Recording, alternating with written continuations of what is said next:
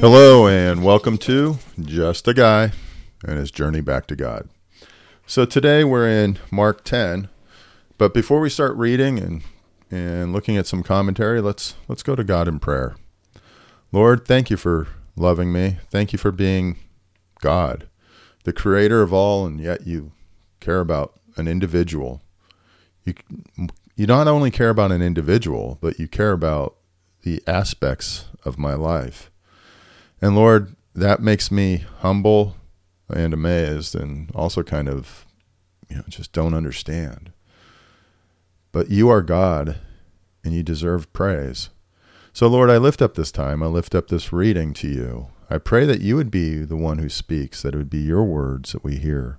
There'd be nothing from me, but everything from you.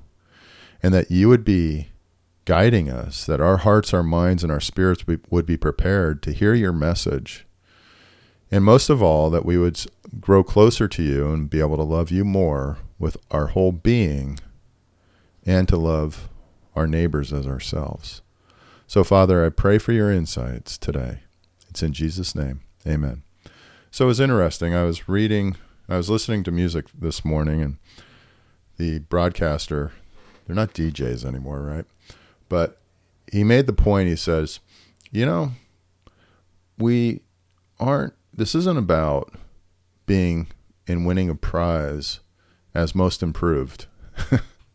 This isn't a contest for most improved, that he or she who fixes themselves the most suddenly becomes, God's favorite and gets the trophy. This is really all about loving God.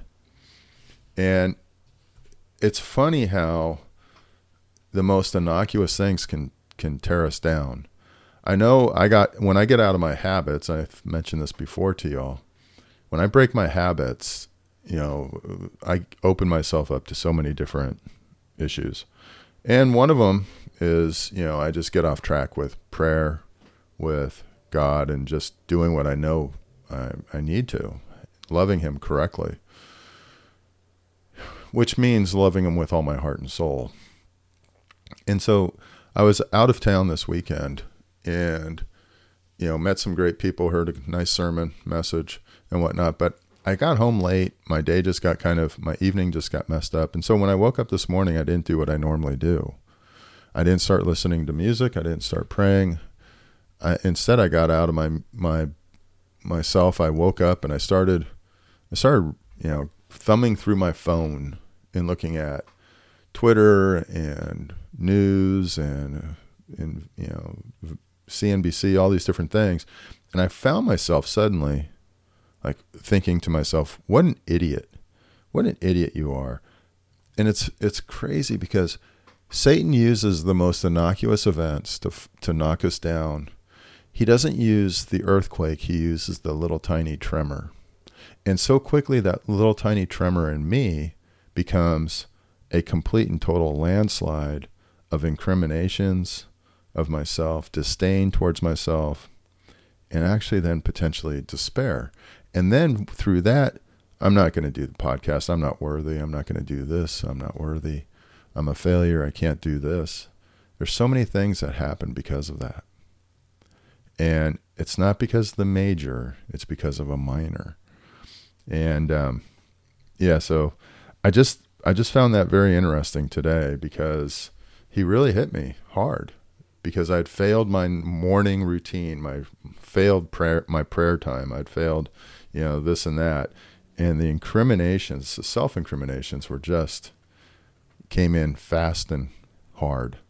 So just be on your guard with that because it's not the big things. It's usually the little things that are used against us. And so with that, let's go ahead and start with our reading here in chapter 10 of Mark. Jesus then left that place and went into the region of Judea and across the Jordan. Again, crowds of people came to him, and as was his custom, he taught them. Some Pharisees came and tested him by asking, "Is it lawful for a man to divorce his wife?" "What did Moses command you?" he replied. They said Moses permitted a man to write a certificate of divorce and send her away. It was because your hearts were hard that Moses wrote you this law, Jesus said. But at the beginning of creation, God made them male and female. For this reason, a man will leave his father and mother and be united to his wife, and the two will become one flesh. So they are no longer two, but one flesh. Therefore, what God has joined together, let no one separate. It's amazing how Christ just takes he knows what the Pharisees and what the people are trying to get to. They're trying to trap him, and he sees the heart. And when you really see the heart, it's very hard to lose, not put out the right response. I mean, obviously he's God, so yeah, he's amazing. Good job. Verse 10. When they were in the house again, the disciples asked Jesus about this. He answered, anyone who divorces his wife and marries another woman commits adultery with her. And if she divorces her husband and marries another man, she commits adultery. Verse 13. People were bringing little children to Jesus for him to place his hands on them, but the disciples rebuked them. When Jesus saw this, he was indignant. He said to them, let the little children come to me, and do not hinder them, for the kingdom of God belongs to such as these. Truly I tell you, anyone who will not receive the kingdom of God like a little child will never enter it. And he took the children in his arms, placed his hands on them, and blessed them.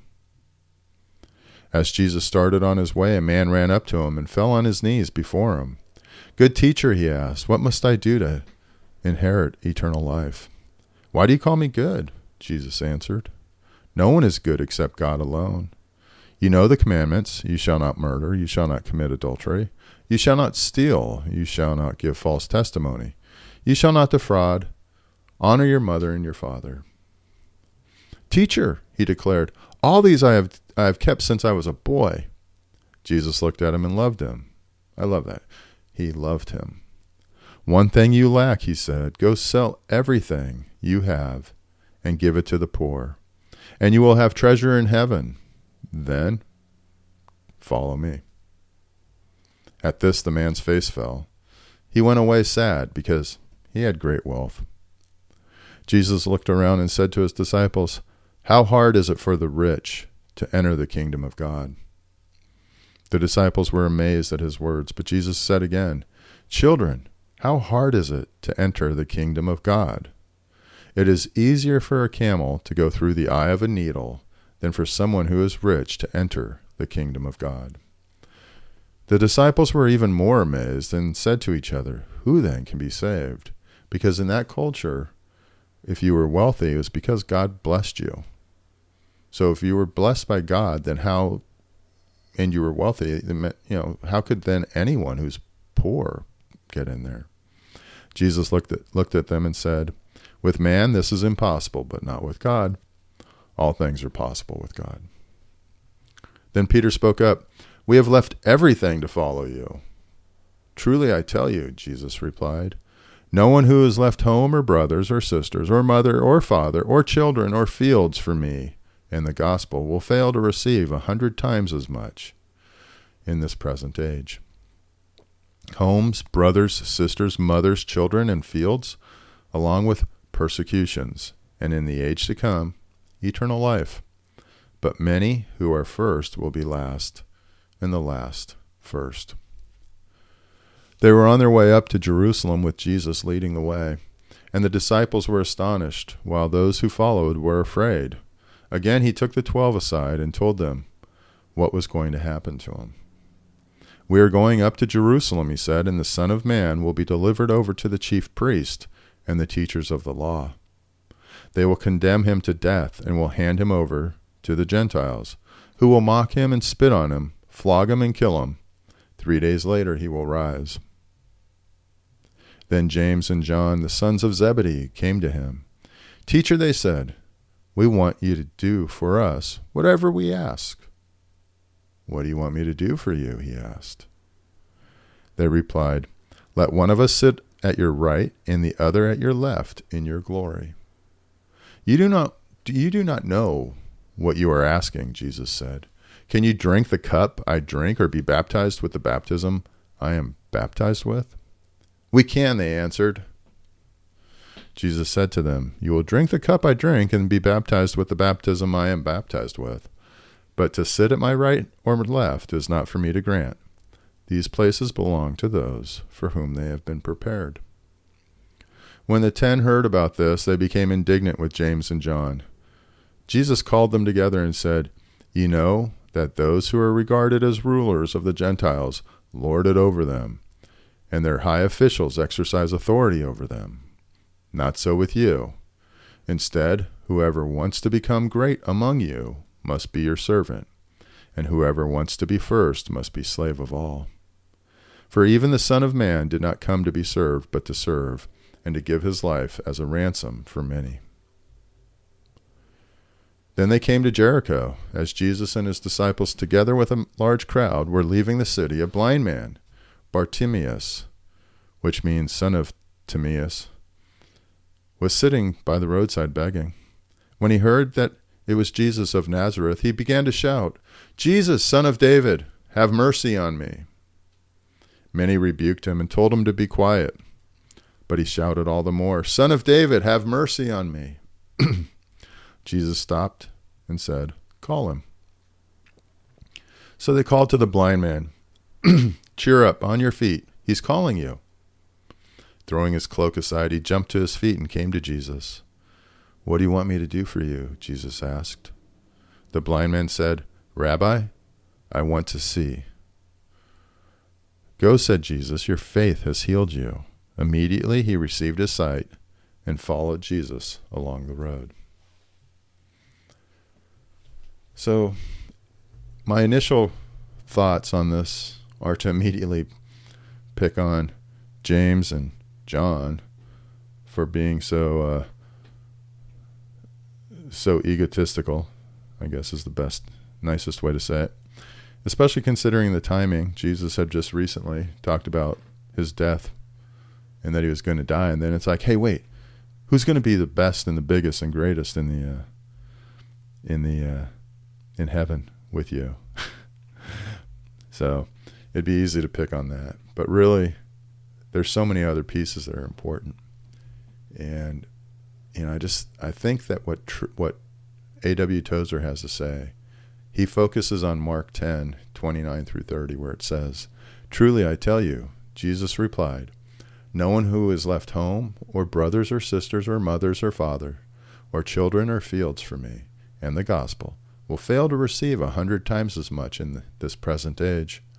Homes, brothers, sisters, mothers, children, and fields, along with persecutions, and in the age to come, eternal life. Tozer writes, so many professing Christians just want to get things from God. Anyone can write a book now that will sell. Just give it a title like 17 Ways to Get Things from God. You will have immediate sales. Or write a book called 14 Ways to Have Peace of Mind. And away they go by the ton. Many people just seem to be interested in knowing God for what they can get out of him. They do not seem to know that God wants to give himself. He wants to impart himself with his gifts. Any gift that he would give you would be incomplete if it were separate from the knowledge of God himself. I feel that we must repudiate this great modern wave of seeking God for his benefits. The sovereign God wants to be loved for himself and honored for himself. But that is only part of what he wants. The other part is that he wants us to know that when we have him, we have everything. We have all the rest. Jesus made that plain when he said, but seek first his kingdom and his righteousness, and all these things will be given to you as well. You see, it's not a contest for who can be the most improved to get something out of God. It's not for us to sit there and say, oh, God, I need a new car. I need this. I need all these things. Can you give it to me? It's, God, you are everything. And in you, I have everything.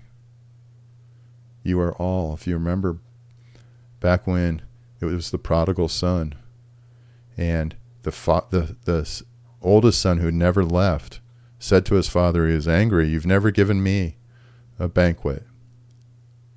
And his dad looks at him and tells him, "Son, you've had everything that I own. You've had access to it. It was all yours. You just had to ask." With God, we have everything from him that is his. We just have to ask. We have to recognize what it is that he has. It's not an order-taking machine. He's not, "Oh yeah, here, this order came in," like a fry cook. We are his children, and all that he has is available to us if we understand. So with that, let's go ahead and go back to God in prayer. Father, thank you. Thank you for your word. Thank you for so many examples of your people, of who you are, how you love us, how you never give up on your people, how you don't shake your head, well, maybe you do, and be like, "Oh my goodness, what are you doing?" And then just, "I'm never dealing with you again." No, instead, you may shake your head, but you then love us, and then you help us go onto the right path. So Father, I just pray as we go about this week now, that you would be honored and glorified by what we do, that we would learn more about loving you with our whole being, that we would understand that more, grow closer to you, so that we could love you with our whole heart, with our minds, our spirits, every part of us, and that we could also love our neighbors as ourselves. I thank you for all you've done. I'm grateful for it, and I just pray in Jesus' name, amen. Hey, thanks for joining me at Just a Guy and His Journey Back to God. I hope you have a great day.